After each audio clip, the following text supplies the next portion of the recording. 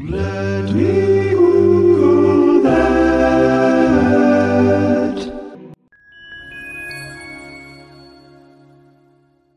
So I feel like we can't really talk about nuclear disasters without at least prefacing the conversation by talking a little bit about Chernobyl. The Chernobyl nuclear meltdown is believed to be basically one of the worst that ever happened in the history of ever, and it took place on April 26th, 1986 in Ukraine. People who have since researched why it happened basically said that it came down to two things. The reactor was poorly designed, and the personnel who used it had not been properly trained, and they didn't really have any good safety measures to follow. So in some ways, it's not like they had things laid out for them in a super effective and appropriate manner, and then they just decided not to follow the rules. They didn't really have any good rules to follow. Basically, they were going to shut it down for routine maintenance by disabling the automatic shutdown mechanisms, which was a problem basically with the design. This caused damage because of overpressure and rupturing from all of the intense steam that was generated, which basically caused it to explode. It blasted through the core, and then a subsequent explosion caused fires. So when this happened, 30 people died in the immediate aftermath, and a lot of them were firefighters who had responded to the scene or people who had been working there. And then there were people in the surrounding areas who got acute radiation poisoning. There were roughly 237, many of whom were confirmed after the fact, and at least 28 people died as a direct result. The fallout from this nuclear meltdown did change the sort of culture of safety for nuclear power plant operators. And it did definitely put into context how dangerous these places could be for the people who live near them if the safety measures weren't followed, and if they weren't, periodically reviewed to make sure that people were actually adhering to them properly. So what if I told you that, in fact, there was a meltdown that happened before that was 4 times as bad as Chernobyl, and nobody knew about it for like 50 years?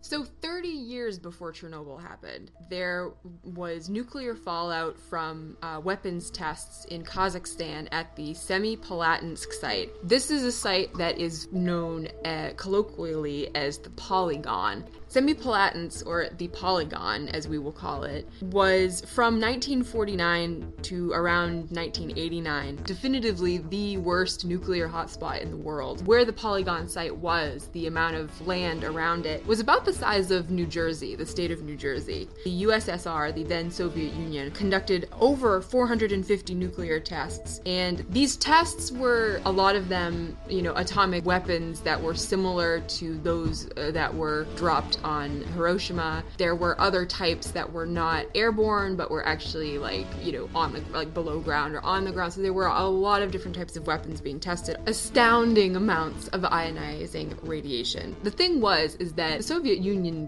knew that they were doing these tests too close to where people were living in the villages, in the steppes around them in Kazakhstan. But they didn't really care. So by late 1956, after these tests had already started, the dose rates for the radiation were like 1.6 millirems per hour, 100 times what the report from the Polygon would have determined would be the permissible or safe rate. So these tests continued, and so did the radiation exposure for the unsuspecting villagers who were living around them. So this went on until the collapse of the Soviet Union, basically, and the Polygon site was closed in 1991. So for the last 20 years, together working with other governments, mostly the United States, the Russian government has uncovered the exact extent of the fallout from these tests. And within the first couple of years, more than 600 people were hospitalized with acute radiation poisoning. So just to put that back into perspective, there were only around 200 some people who got radiation poisoning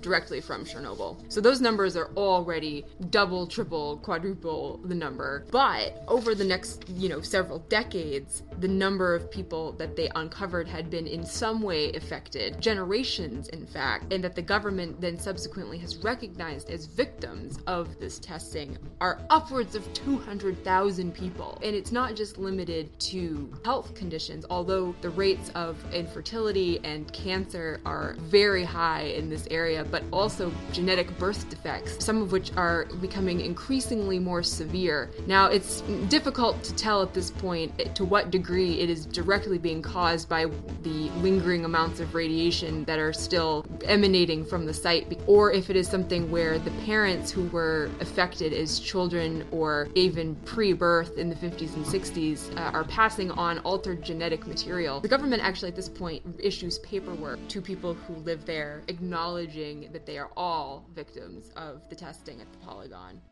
So just to put some of this sort of nuclear fallout into perspective, when Chernobyl happened, it released an initial radiation dosage of around 20,000 millisieverts. So to put that into perspective, 10,000 millisieverts in a single dose would be fatal to somebody within a few weeks. The recommended limit for radiation workers every 5 years is 100 millisieverts. A full body CT scan is around 10 millisieverts, and the natural levels of radiation that we all get exposed to in a given year is around 2 millisieverts. So then at the very, very low end, a dental x-ray is like 0.01 millisieverts. The thing is that the radiation that comes from like nuclear power cores or nuclear power plants, ionizing radiation. So what happens is that it produces enough energy to free electrons from atoms and molecules. So of course humans are made up of what? Atoms and molecules. So when we're exposed to high enough dosages of radiation, it makes us sick because of cellular degradation as our DNA and other molecules in our cells and tissues start to break down. So acute radiation sickness, which is usually what happens in the aftermath of a nuclear fallout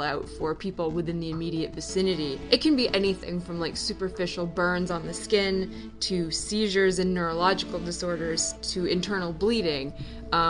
Some of which can come on immediately, and some symptoms, especially things that have to do with affecting your like sort of genetic material, could be years and years and years away from manifesting.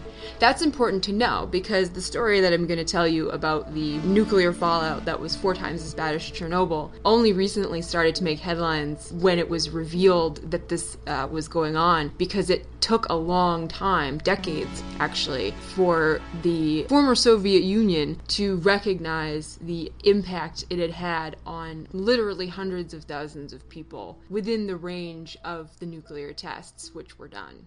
The interesting thing is that it's not like this all just came out within the last 25 years. The government has known since they started testing, and it turned out in the top secret report that has been unclassified in the last couple of decades that even as early as the 1960s, the government was working with doctors to actually track the impact of the radiation which they knew these people were being exposed to. And they set up clinics that were under the guise of being like anti-TB clinics, you know, where they were actually having people come in and they were studying the effects of radiation on them under the guise of it being, you know, another kind of health clinic that then therefore the doctors were kind of not in on it as much, although they did know that there had been a serious sort of epidemiological cluster of blood disorders and neurological disorders, and the government was basically covering it up. And it also wasn't like they didn't know kind of what to expect to see in human cases, because at the polygon they were testing on animals. They were exposing animals intentionally to high doses of radiation to see what would happen. Now that this has started to come out, you know, and they've said that, you know, official numbers say somewhere upwards of 200,000 residents have been directly affected by the radiation. The priorities of the government have been, I think, to have some level of transparency. If you were to go there, there are museums. There are some documentaries on YouTube you can watch where you can actually see what the test sites look like. You can see some of the films of the tests themselves. And for them too, one of the biggest issues has been actually trying to clean up the sites, which are now long abandoned, but still have a large amount of plutonium just hanging out, which is not only a health hazard, but as Russia has pointed out, poses a national security risk, because if that plutonium was to get into the wrong hands, that could be pretty devastating. Although I don't know that it would be more devastating than what the government already has succeeded in doing to its people for upwards of 50 years. You definitely should Google it though. I doubt that this is the only situation like this out there. I'm sure that there are others that we don't know about, and maybe many that we may never know about.